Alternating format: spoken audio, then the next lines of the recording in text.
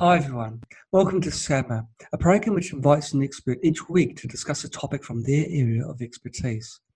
This week we are delighted to have Parma Capola to tell us how to beat and prevent autoimmune conditions naturally. Have you ever had or been diagnosed with some form of autoimmune condition? Perhaps you've been experiencing symptoms for some time, or you're worried because autoimmune conditions run in the family. Now is the time to take back your health. Autoimmune conditions are reversible, but you need to address the root causes head on. Even if you have bad genes, or you've had a bad lifestyle which is conducive to this poor health, you can reclaim your health. Parma is an author, speaker, and functional medicine certified health coach, FMCHC, who specializes in helping people reverse and prevent autoimmune conditions. She developed a framework called FIGHTS to help others beat autoimmune conditions based on her 26-year battle to overcome multiple sclerosis. Her new Amazon best-selling book, which you can see in her background, Beat Autoimmune, the 6 keys to reverse your conditions and reclaim your health, with a foreword by Mark Hyman, MD. In it, she shares the science, the stories, and strategies to help people heal and thrive. Parma has done coursework with the Institute for Functional Medicine, the HeartMath Institute, and the Functional Medicine Coaching Academy. In addition, she has studied under leading experts in nutrition, holistic health, energy, and functional medicine.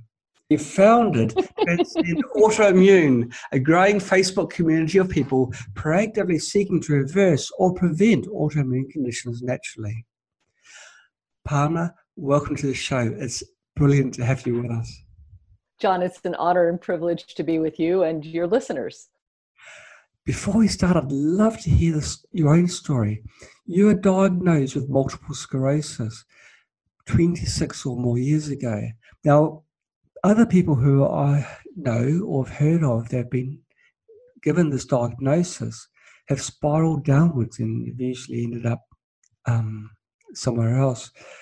But you haven't. You've managed to overcome multiple sclerosis and you're looking at the image of good health. How on earth did you do that? How is it possible? It's autoimmune system. It's your body turning against itself. You've done the impossible. How? Well, yes and no. It's not that impossible, but it's a great place to start at the beginning. So let's start with my story. But for this, I have to take you back in time, just a few years ago. A few years ago, I was diagnosed at age 19. Yeah.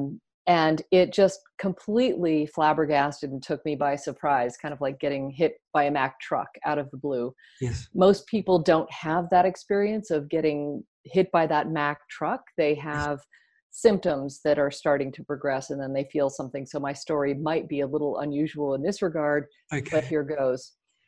So I was home from my freshman year of college. It was summertime. Yes. I was living with my parents. Just a happy, hardworking, hard-playing 19-year-old young woman. Yes. I was working a summer job. I was a hostess in a restaurant during the day. And one morning I woke up and the soles of my feet were all tingly. That feeling that you get when you've sat on a limb and you've sat on it too long. And then when the blood flows back, everything is tingly. You know that feeling? Yes. Only this particular morning, the tingling didn't stop. As hard as I shook my feet, it wouldn't stop. And I thought, this will just go away. So I went off to work. And over the course of the morning, the tingling just crept up and up and up my legs. Wow. By the time it reached my knees, I knew something was really wrong. So I called my family, who called the family doctor, who said, get her to the neurologist at UCLA, a very good institution, to be seen by a neurologist as soon as possible. Yes. And so that's what we did. That afternoon, we sat in the neurologist's office. It was a woman who, after only about a 5-minute exam, she had me walk across her floor, heel toe, touch my fingers to my nose with my eyes closed and tapped my reflexes and said, with a near certainty, I'm 99% certain that you have multiple sclerosis, MS. And if I'm right, there's nothing you can do. Mm. Now, later I learned, because my parents told me much, much later, that she had also pulled them aside and said, you better get ready for her life in a wheelchair because that's where she's probably heading. And the only other thing that you can do is take medication. Yes. She offered us no information, no hope.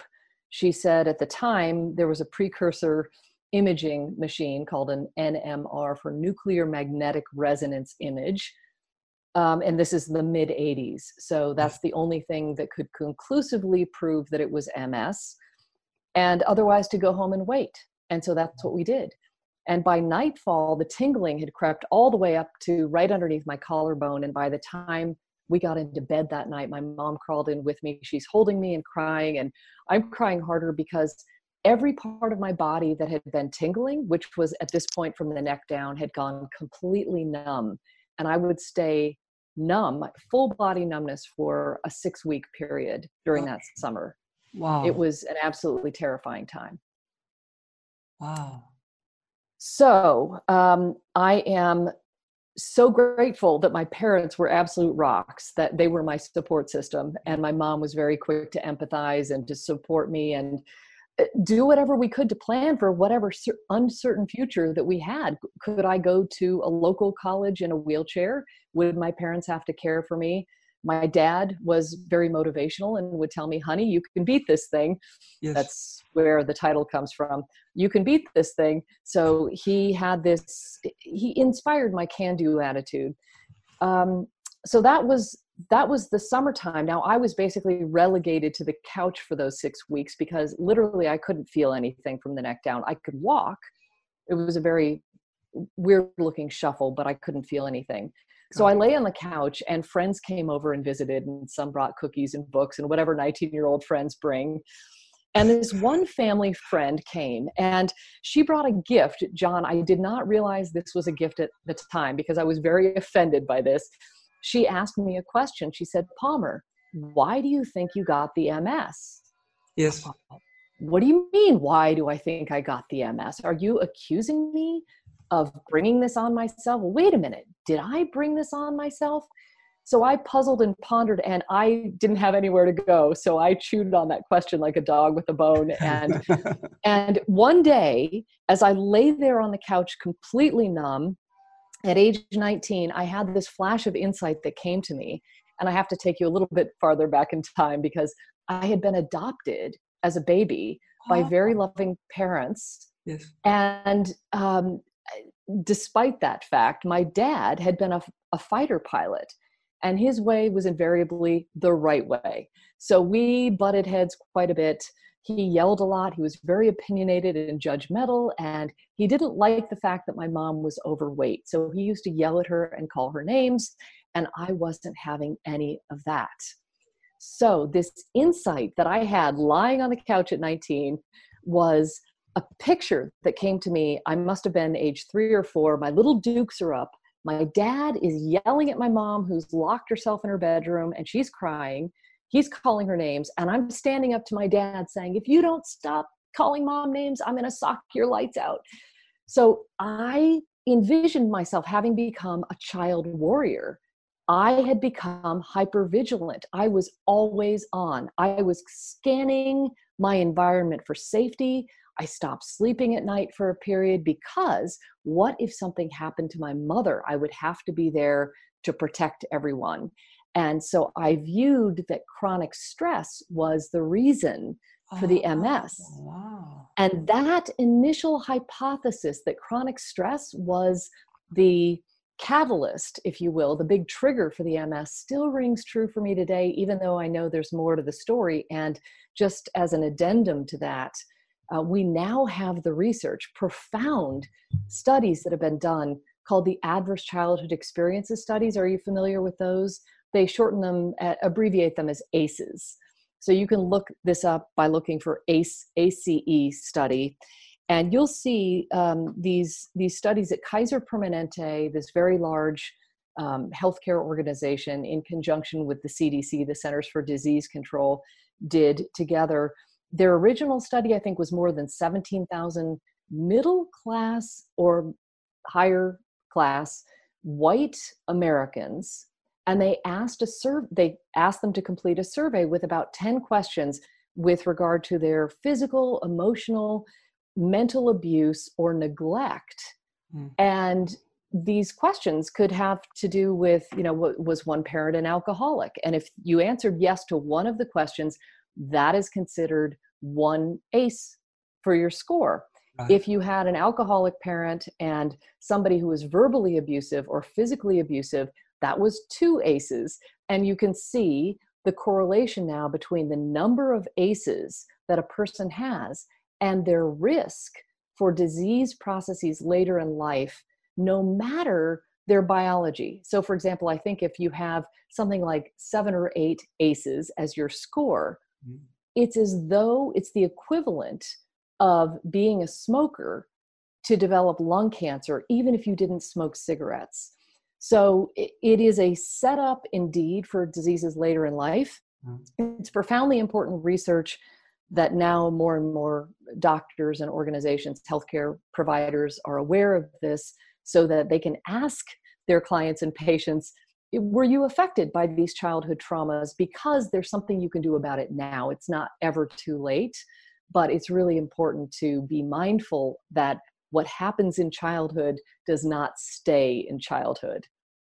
So let me, if I may, carry on with the story. I'm very fortunate that numbness retreated in the nick of time for me to go back to school. So off I went to my sophomore year of college, and that was the beginning of my 26-year journey with relapsing, remitting MS. And John, you asked the question, don't most people go downhill into a wheelchair with MS? Well, no, not exactly, because there are many different types of MS. So there's a spectrum, and some people are on that progressive path down, and some have, symptoms come and go.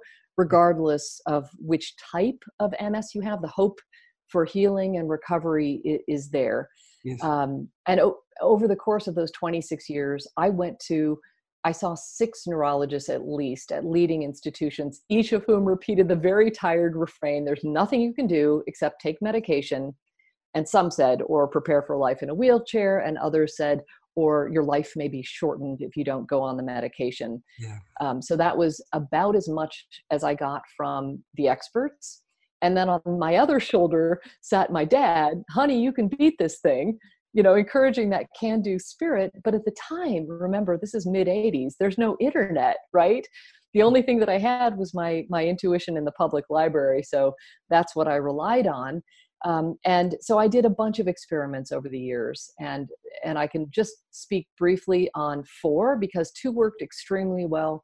2 did not work for me. And then I can get into what I've done since healing to help other people, because that's really, I start with my own story. That's the springboard.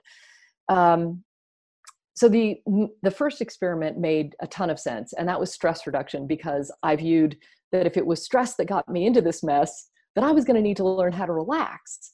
And one thing I want your listeners to really understand is that you don't have to practice your stress reaction. That just happens. Stress reaction just happens, right?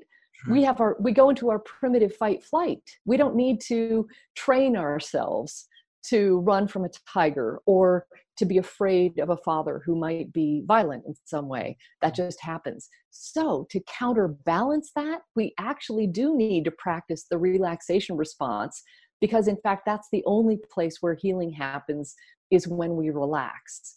So I needed to figure out how in the world I was going to bring myself down and really relax.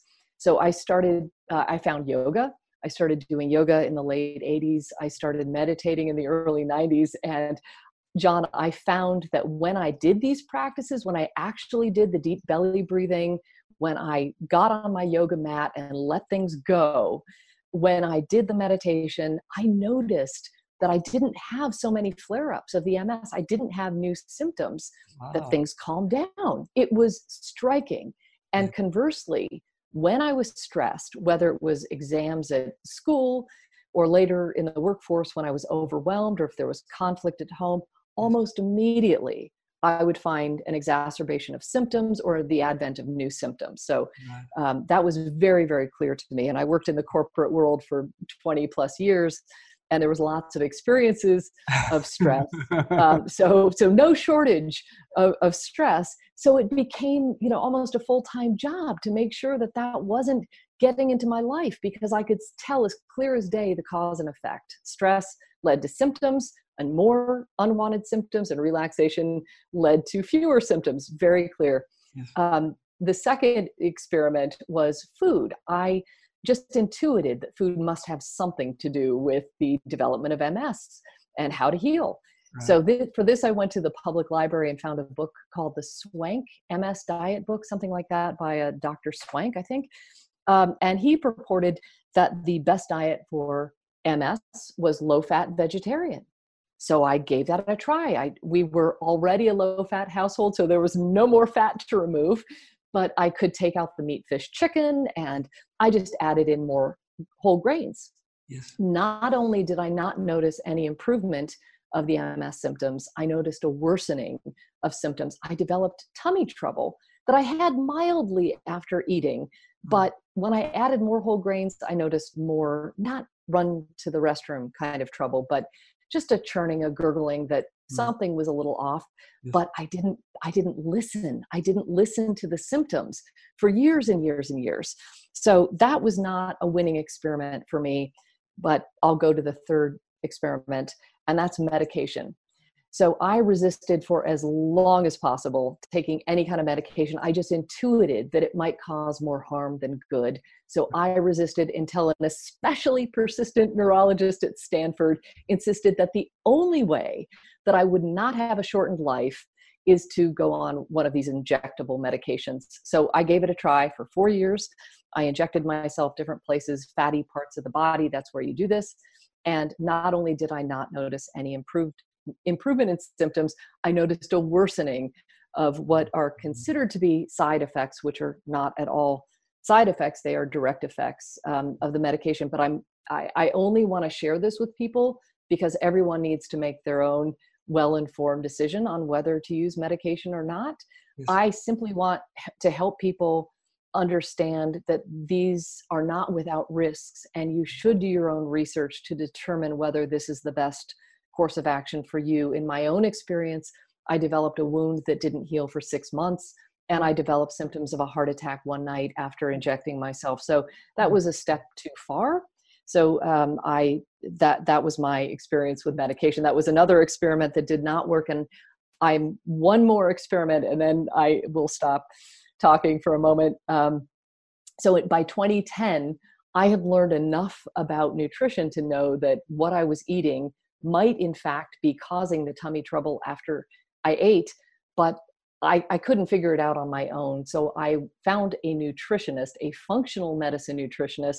And I don't know if you and your audience are familiar with the concept of functional medicine, but it's all about restoring function by getting to the root cause of the problem instead of just treating things with medications and Band-Aids for surface solutions. So this functional medicine nutritionist ran some tests, and sure enough, it turned out that I'm very sensitive to gluten. And she led me through this exercise of removing the gluten and healing my gut. And within 1 week of removing this gluten, I stopped having those tummy troubles, the rumbling after eating. And within 1 month of removing it, I stopped experiencing any and all MS symptoms ever again. And this is by November of 2010 that I stopped having symptoms at all.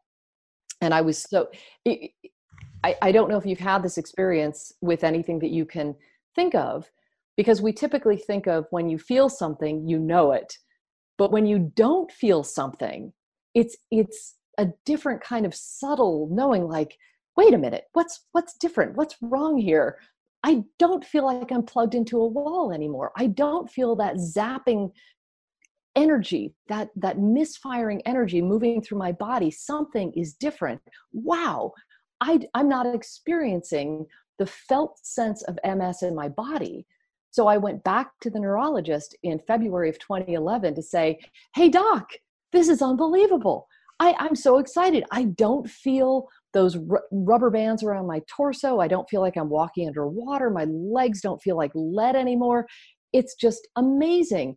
And he said to me, and I quote, "Palmer, your MS must have been benign after all." He said, "Furthermore, gluten sensitivity is just a fad. This will pass. And by the way, I'd like you to go back on the medication." Of course. So that was my experience up until 2011. And since then, I have not had one single tingling baby toe or any sense of the MS. I've since had an MRI that shows that the lesions have faded, disappeared, and that there are no new lesions. So it does show evidence in the brain that there was a pattern consistent with MS. But today, I did go back to the neurologist last year for a follow-up MRI 8 years later and sat down with him.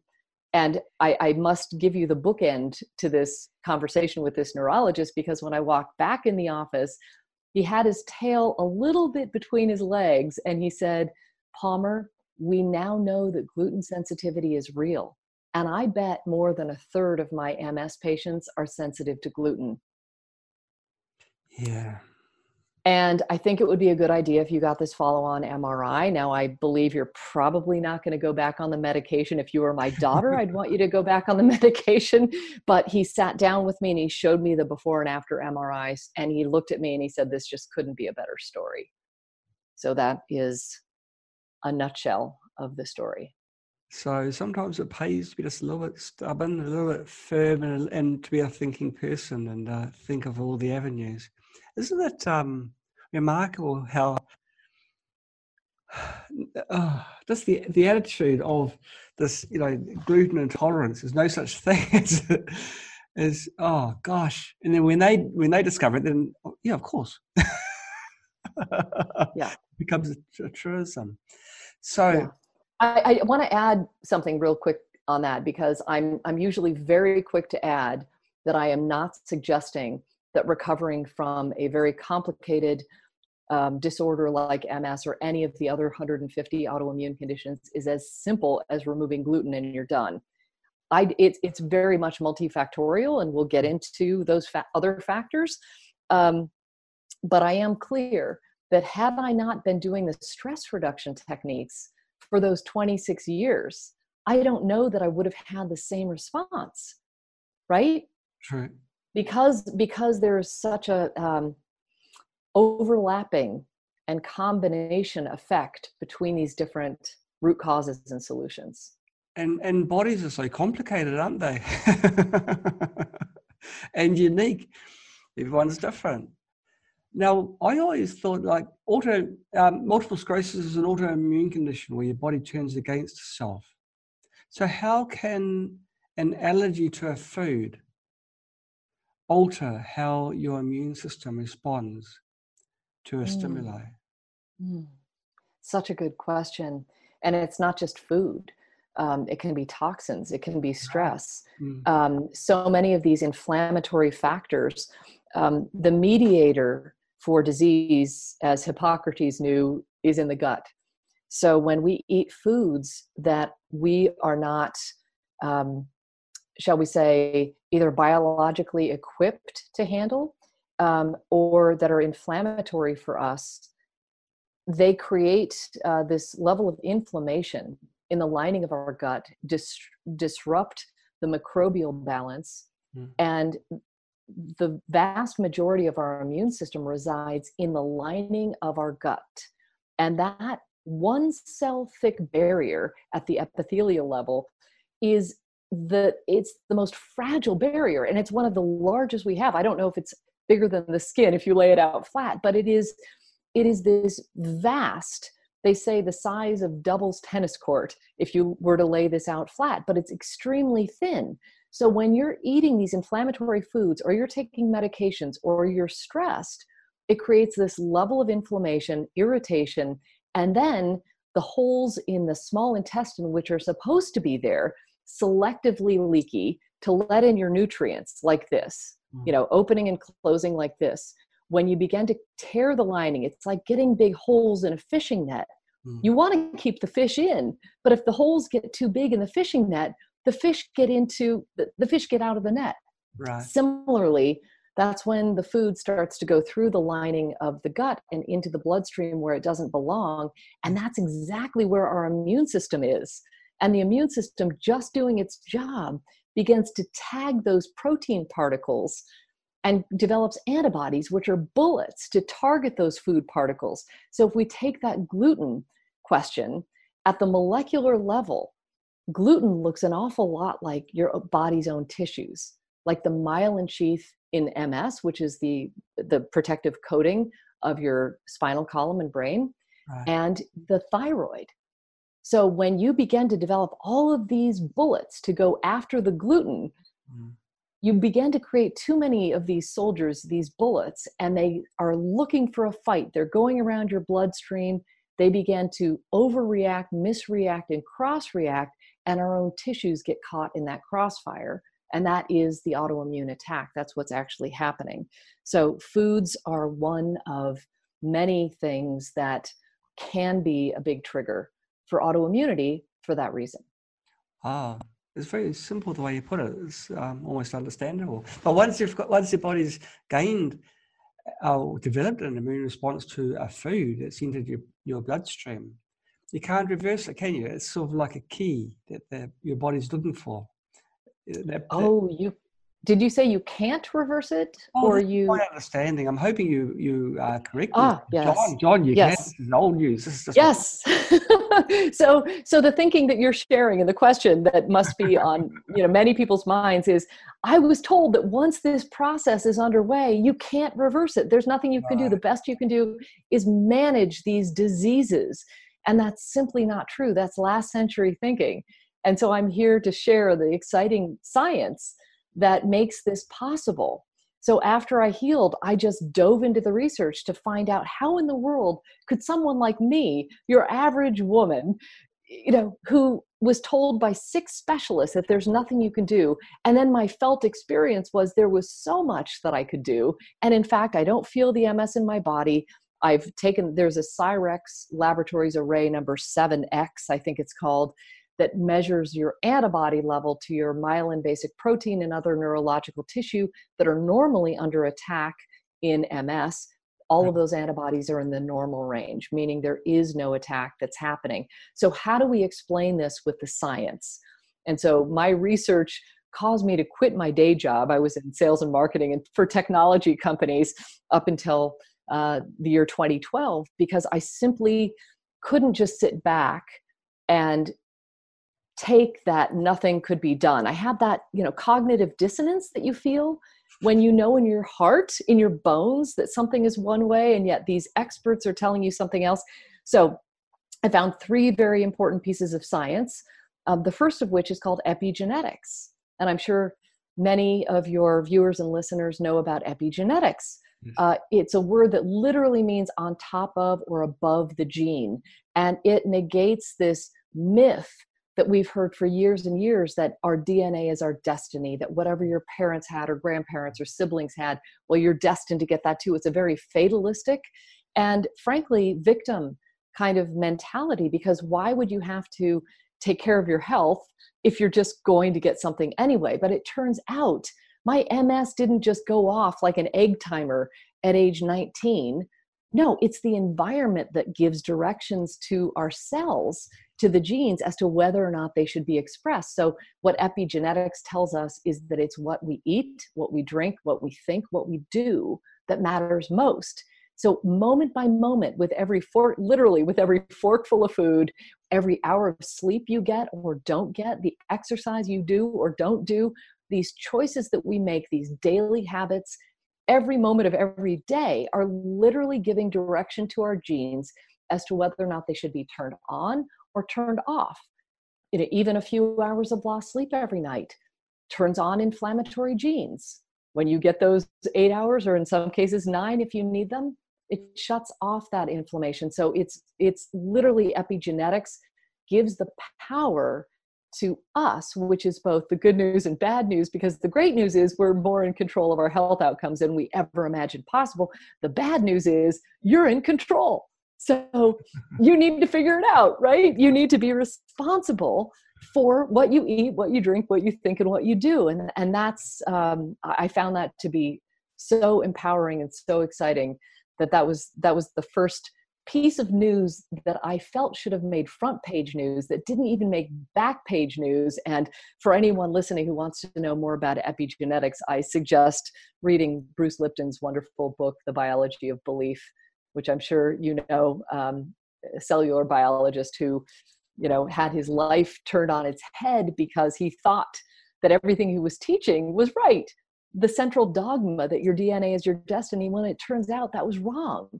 And he just, you know, had a major change of mind based on the reality, the new information. So that was the first exciting bit. Go ahead. Food allergies. How if you've got an allergy to gluten, how can you overcome that allergy, or how can you make your body have lesser of a response? Well, this is a perfect segue, because the next piece of exciting science answers that question. That is, there's an autoimmune equation. In the early 2000s, Dr. Alessio Fasano and his team, who are now at Harvard Medical School, I believe, found the third element in the equation necessary for autoimmunity to develop. They, for years, we knew that genes play a role, don't know how big, and that our lifestyle, these environmental factors play a big role, like gluten. But what they didn't know is, well, if you have the genes and you're eating gluten, how does that cause autoimmunity to happen, right? And they found the third element in the equation, and that's called intestinal hyperpermeability, which is commonly known as a leaky gut. Yes. A leaky gut. And what makes this equation so exciting is that if you flip it, you can actually reverse the condition. So the equation for flipping it is detect and remove your triggers and heal and seal the lining of your gut. And you can potentially reverse the autoimmune condition. So in my case, I had detected my sensitivity to gluten, removed it from my life knowingly ever since. Now I've had some probably tossed in a salad unknowingly at restaurants and whatnot, but I've never knowingly eaten gluten again. And to heal and seal the lining of the gut. And you can reverse the autoimmune condition. So that's how we heal from food sensitivities, to answer your question directly, is by removing them for some period of time. Some things do need to go for good. And in my experience and my research, gluten seems to be one of those things. We know it creates a leaky gut in anyone who eats it. That's fairly recent research. So if you have the proclivity for an autoimmune condition, whether it's lupus or rheumatoid arthritis or any of the 150 autoimmune conditions, and you're still eating it, you're perpetuating that leaky gut, which is the pathway to autoimmunity. So that's the story with food sensitivities. What foods are good for restoring your, for reducing the effects of leaky gut, so that your intestine can become less permeable? Are there any foods that you'd recommend people eat? Types of food? So the best thing that I recommend to people is to do, for a 30-day period, what's called an autoimmune paleo diet. Okay. It's fairly strict. So the thing that is most helpful, and I am very mindful of the question you asked, but I want to answer it this specific way, because my observation of clients who heal and people that recover from these conditions fully is that the best thing to do is remove the bad stuff. Yes, you can add the nourishing stuff too, and those are going to be maybe different for different people. But the bad stuff, whether it's sugar, in some cases dairy and gluten and corn and soy, and some people react to nightshades. Doing your own experiment is the most empowering exercise that you might do. And in the meantime, having more, I would say, very humanely raised, 100% grass-fed meats and pastured chicken and small fish and loads of vegetables, colorful and organic, is really the foundation for healing the gut. And bone broth happens to be a very nourishing food for the lining of the gut. Collagen powders can be very helpful to people to put in maybe a smoothie, something that's easy to digest. Right. Things like that. Avocado, very nourishing. But in general, healing is taking out the bad stuff. Does that make sense? Yes, yes, it does. Okay. I noticed I looked through some of your literature, and you said that fermented foods are good as well for re-establishing your microbiome. Things like kefir. I've got to apologize. Is that a beer? Is that a beer? Well, or it's a beer glass, but no, it's not. I've got to apologize every week to people and explain it's not actually what it looks like. I make kefir. It's really nice. Wonderful. But there's other fermented foods you can have as well, which you're stating that it improves your microbiome. Does that Absolutely. how important does the role like if you have antibiotics, obviously it wipes out everything in your stomach, any beneficial bacteria that may be there. How important is it if you're sick and you're aware that if you've got no healthy gut bacteria, you may develop conditions, but obviously you don't take antibiotics for an extended period of time, or most people don't. How critical is it to have that flora?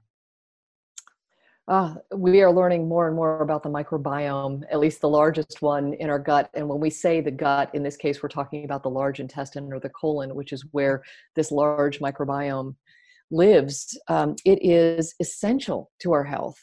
And these microbes, which number the trillions and outnumber human cells, I don't know if it's 100 to 1, it keeps changing, but it's some unfathomable number. But these microbes, we've had this perception about germs that we should just kill everything. Yes. That is the way to restore health, is by killing.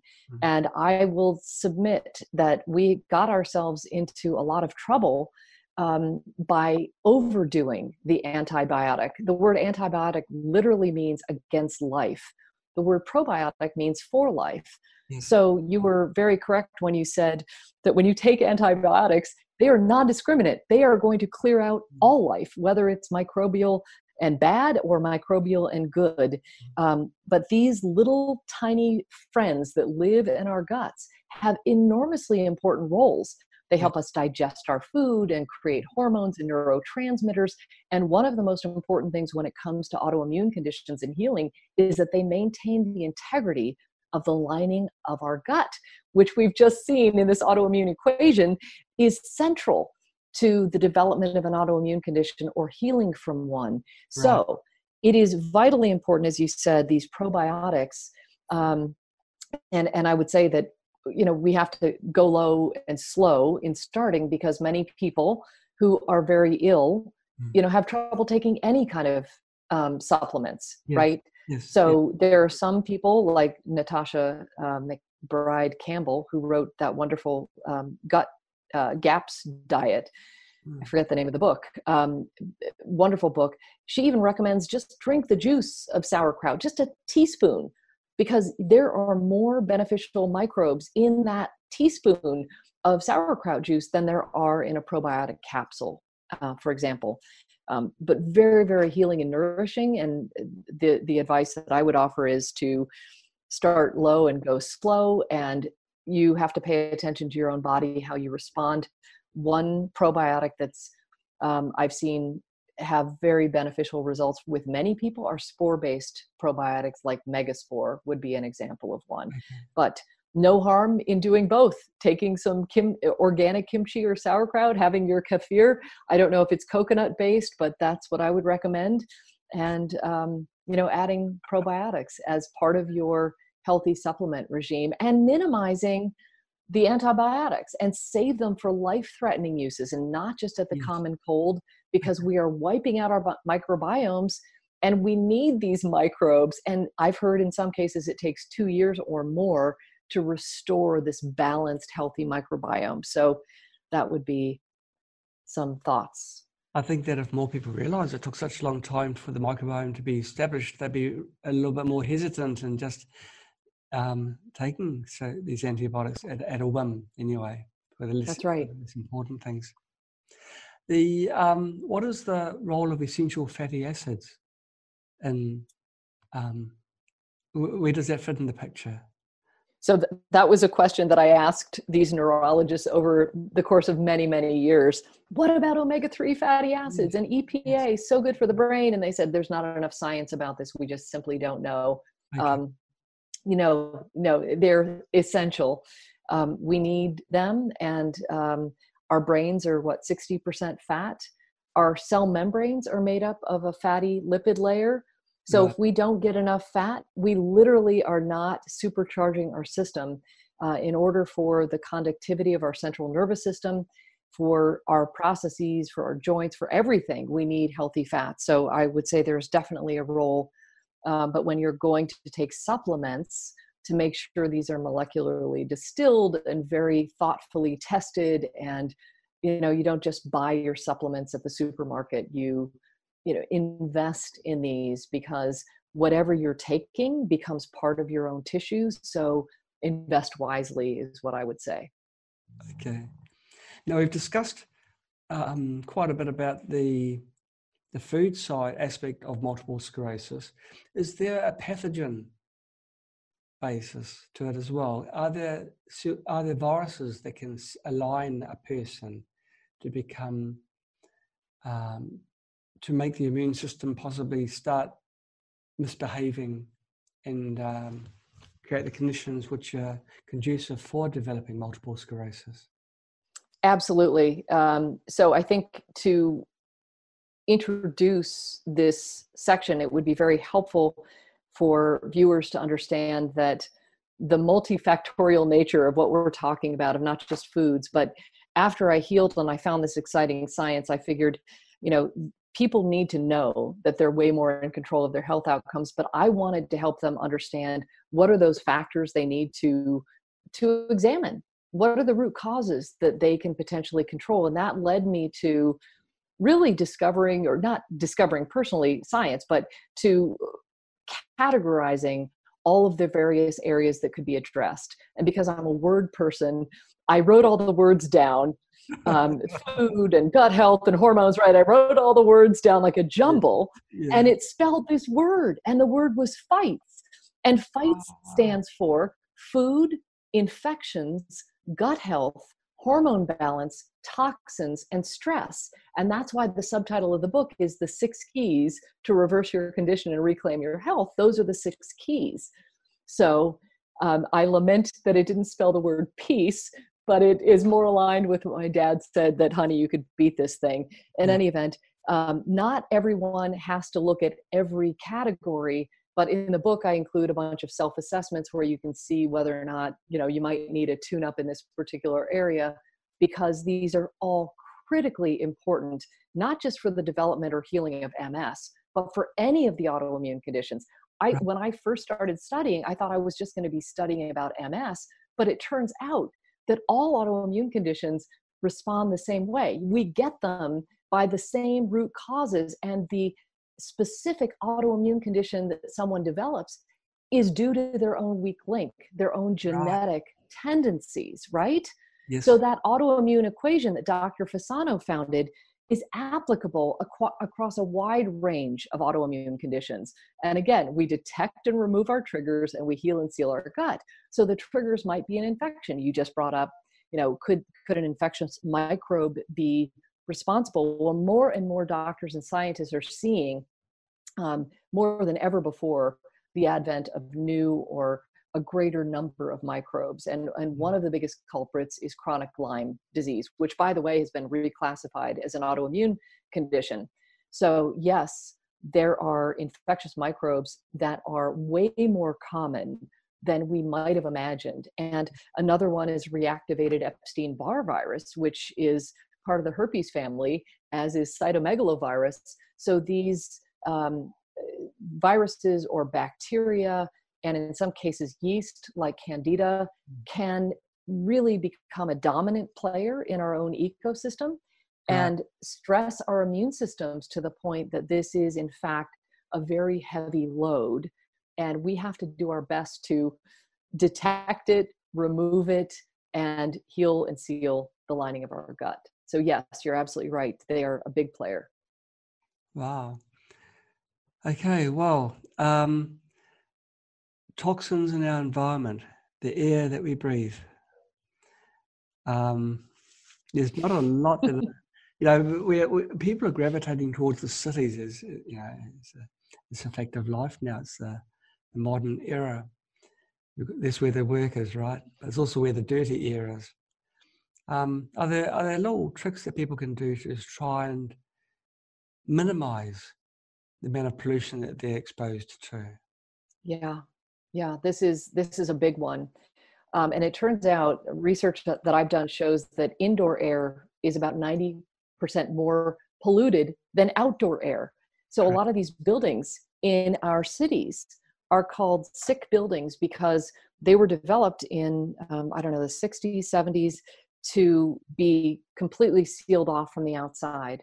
So we just have this bad air circulating inside these buildings and in our homes. So if you're living in an area where you're not by an industrial power plant or some sort of smelting plant or, an arsenic mine, then it's advised to open your windows, get some fresh air, bring it in, get air circulating in your home. If the air is fresh enough to do that, you don't want to seal yourself in your house.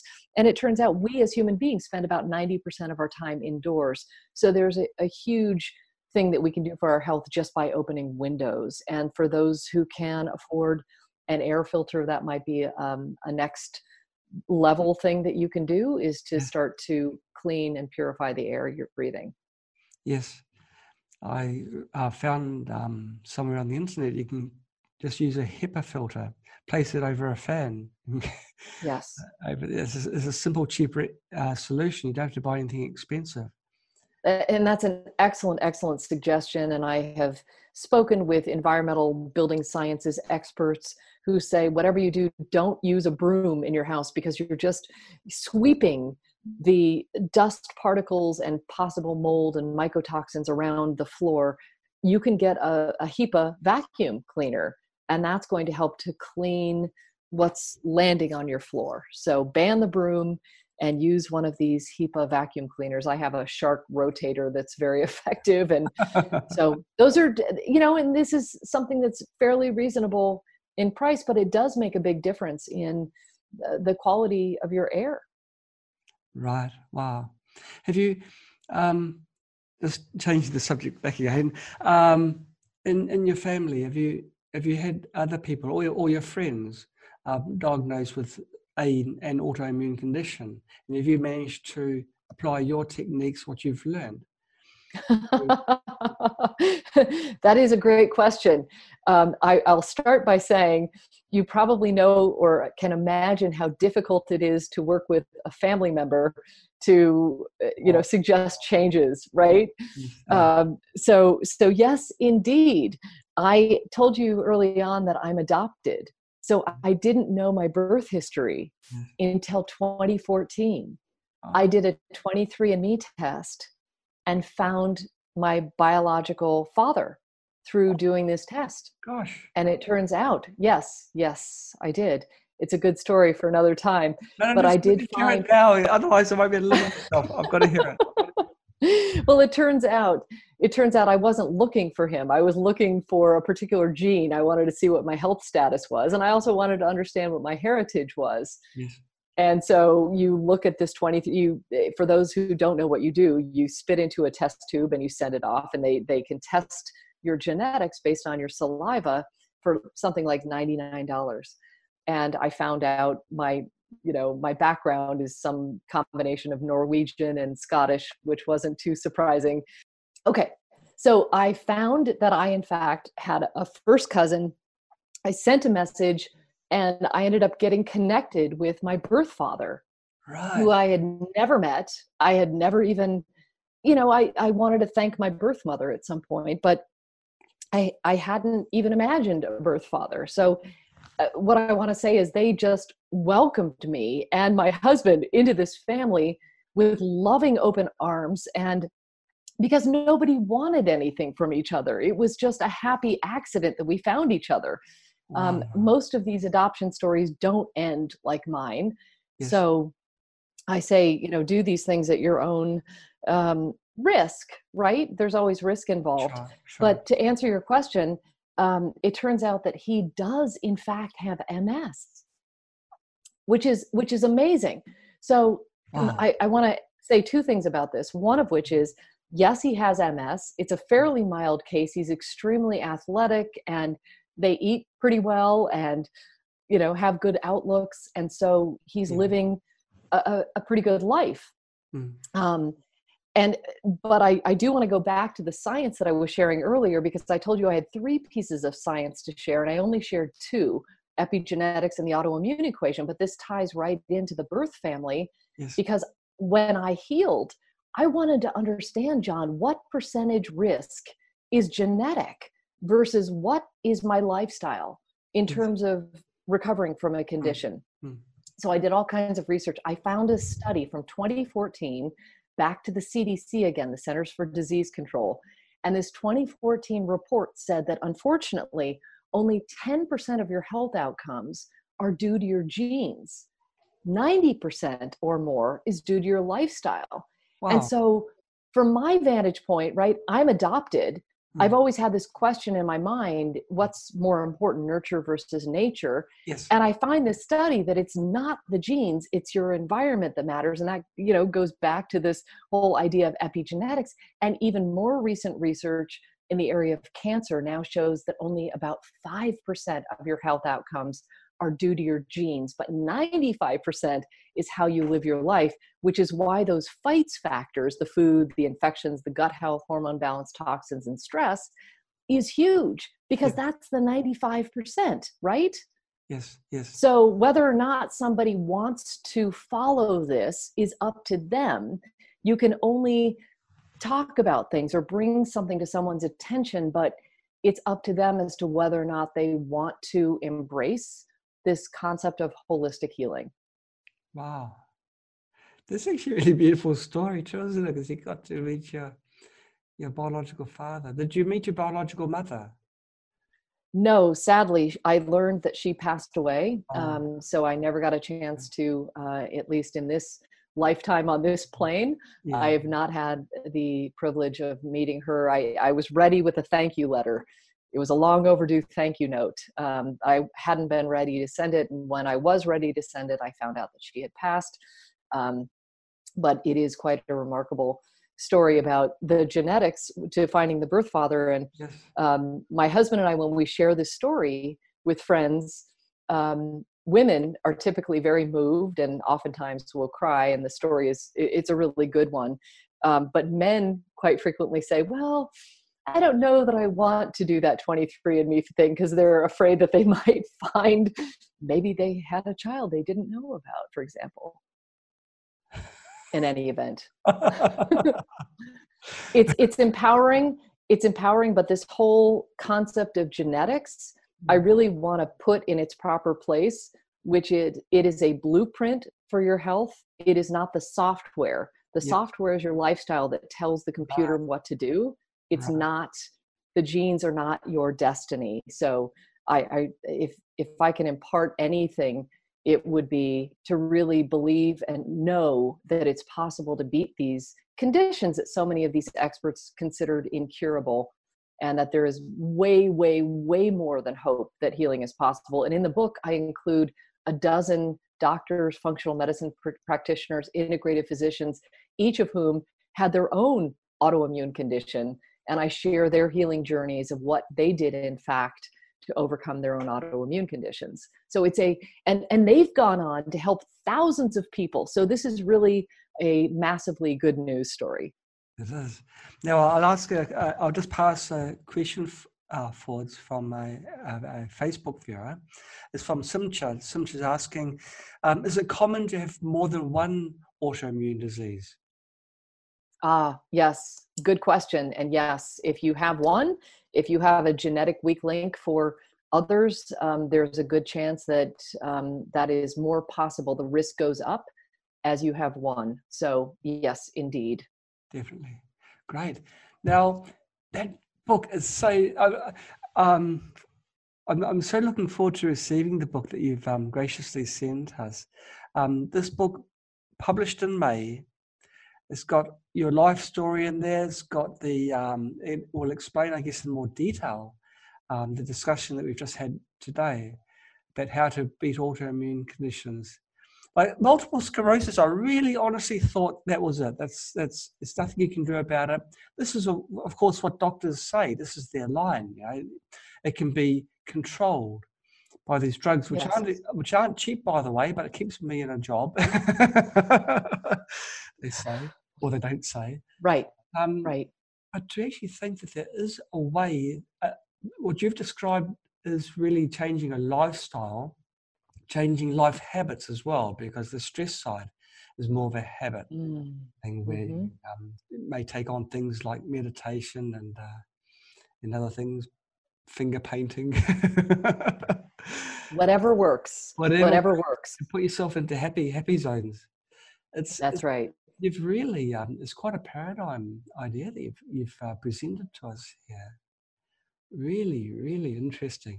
Really interesting. I didn't come up with it. I simply packaged things together from the perspective of somebody who has been through this.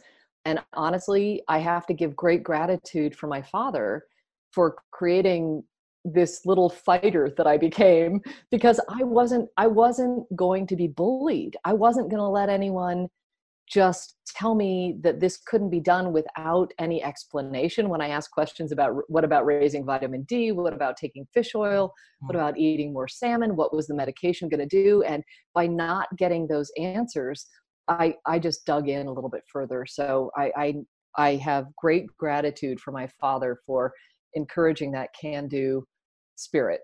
So. Fantastic. Now, how can people buy that book, which I must say is a must-buy to people who have got any sort of autoimmune conditions? This is definitely a book to read. Where can they? So the best place is Amazon. They have the power of purchase, and I would advise that people go to Amazon, whether it's the UK or the United States, and look for it there. I also have a place where if you buy the book, you can go to beatautoimmunebook.com and download some free bonuses. I include 35 gorgeous recipes that the practitioners shared for the book, and some other items like a quick start guide to help speed people's time to healing. So beatautoimmunebook.com is where they can go after they buy the book. It's amazing.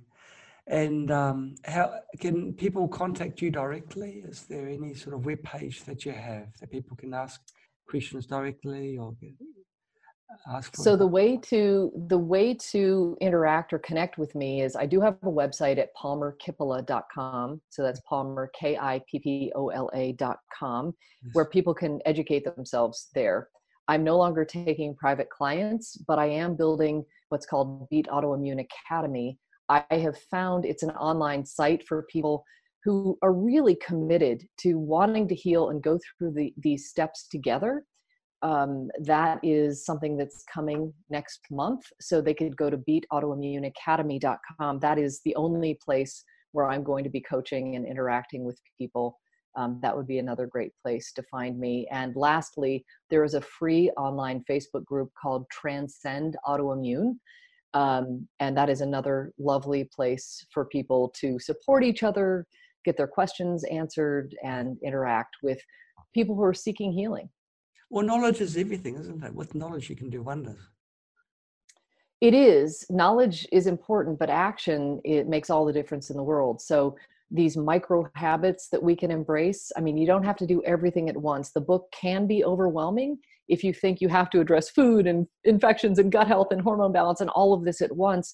But if you break it into small pieces, do one little thing positively at a time, whether it's just a 3-minute meditation or just taking 3 deep breaths, that is enormously helpful towards healing. So as we talked about epigenetics, those forkfuls of food or the hours of sleep you get or don't get, every decision is really consequential. So just make little better decisions each day, and those add up over time. Yes. I normally ask our expert to give a summary at the end, a positive summary, but you've done it. You've preempted me, and you've made one already. Well, I'll add this. I will add this. I I would encourage people to chew on that same question that I chewed on at age 19 when I took great offense when somebody asked me, why do I think I got the MS? Yes. So for those of you who are experiencing some disorder, or have mysterious symptoms that your body is just giving you messages, just listen to that, and just get curious and get quiet and imagine what's coming up. Is there something in your life that's out of balance? Maybe it's a relationship that is not helpful for you. Maybe it's a job that you're not resonating with. Maybe there's something that's off, that cognitive dissonance that we talked about.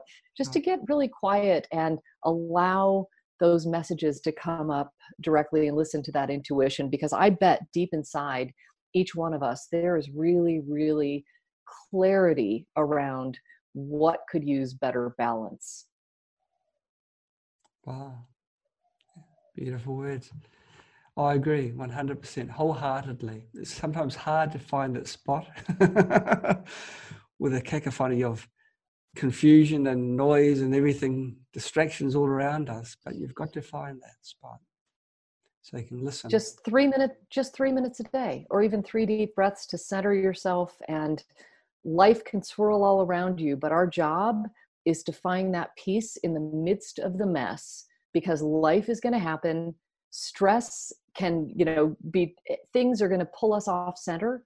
And I believe it's our job to stay as centered as we possibly can, to engage that relaxation response, because that's the only place where healing happens. Right. And truth often speaks in whispers. You've got to listen carefully. We have to listen. Parma, thank you so much for your time and the information you've given us. It's been a fantastic summer. Thank you so much. I've so enjoyed it. It's been such a pleasure and honor, and hope it serves your audience, John. Oh, well, it's yeah. I'm sure people have learned a lot from this summer. A terrific lot. It's turned a lot of ideas on their head. Certain ideas I have. So you can do it. If I can do it, you can do it. Anyone can do it. Thank you so much. Yep. Thank you. Thank you. You take care. Be well, my friend. You too. Bye-bye. Bye. Wow. What a lady. What a fighter. What a winner. When I talk to people like Parma, sometimes afterwards I think, gosh, she's a champion for a lot of people. And what she's doing is just absolutely amazing. And yeah, she's the sort of person I really look up to. So there we have it. Autoimmune conditions, albeit lupus, Lyme, multiple sclerosis, they can be overcome. I do recommend that people buy the book that she sent to me for free. We didn't ask for it. This is her natural, generous nature coming through. I find this quite a lot actually with the experts who come online. They're not the giving side, but they're very generous with information. They don't get anything with coming onto SAMR. They want you to learn. They want you to have a better life. And so this hour that they've invested is for you. So it's up to us to listen and act on what we've learned from them. So yeah, it's been another good SAMR. Now, before I pull the plug on this one, I've been given the green light to do a bit of a showing off. Now, you know that during SAMR, we avoid as much as possible talking about Spooky and MirrorMate. There are two product lines. MirrorMate released a product around a month ago now. It's MirrorMate Flash. That's this really cool handheld unit, and it works in a flash. You pull a trigger, and the blinding flash of special light comes out. When you hold it up against your skin, that light kills any germs that are there. And it's so powerful that it can kill cancer cells as well as help out with other issues. I wanted to share with you 3 testimonials that we've received from people that have bought Flash. This is a woman that had age spots on her face, beauty marks. This person had the age spots near her face, near her eyes actually. And she purchased Mermaid Flash, and she flashed it for only 4 days. Each day was 10 flashes at the number 5 setting. The second photo is on day 8. You can see that the skin has become like a baby's skin, beautiful and pink. There's none of this ugly flakiness that you get with age spots. It's this beautiful, pristine skin underneath. I've got a theory that age spots are reservoirs for viruses. Here, Flash has killed the viruses, and so the skin just flakes away and it leaves the skin that should be there left. And so there's a huge difference between photos. Now this person also used Mermaid Flash on a skin condition. Now, they had an accident in Hawaii 2 months ago and their leg was very infected. Now, this infection of 2 months is an established infection, and those are the hardest infections to overcome. So this person started at half power, and after a brief time, the deep infection was gone. The redness was reduced to half, and the bruised looking area was getting smaller and smaller. Now, the good thing about Flash is, of course, it's so portable, so convenient. You start looking for other spots on your skin as well. You think, well, okay, I've done one spot. Where's another one? And I've actually, while I was developing Flash, I was trying to find spots and flash them. I was running out of spots. Literally running out of spots to test Flash on, to self-experiment. And this person, they found some red flaky areas on their forehead. And so they flashed that. And those scaly skin areas are flaking off, leaving the beautiful skin underneath. And this third person, now, this person flashed their son. They used 30 flashes on setting number 1. They did it 1 session. So the total treatment time will be much less than 1 second, much less than half a minute. And of course, acne affects all of us at one time of our life. Now, the photo on the left, you can see the acne around the nose, around the chin area. Look at the photo on the right. Doesn't it look different? Now, the lighting is very different. They admit that. But they say that the results are very impressive in person. Now, of course, acne is filled with bacteria and viruses. They make life miserable as we're teenagers. And when you're teenagers, this is when you need your self-confidence more than any other time in your life. Your character is being formed. If you have a face that's got lots of acne on it, you're going to become the center of attraction for the wrong reasons. And you're going to start feeling self-confident. You're not going to feel confident in public speaking. Going out sometimes, if your face is riddled with acne, can become a nightmare. And so you become very familiar with products which hide the acne. Well, Flash doesn't hide the acne, it gets rid of it. And it allows your natural beauty to shine through. And so, yeah, we're very proud with what we've created. A nice, simple product, 1 on button, 1 trigger button. It doesn't really get any simpler than that. Anyone can truly use it.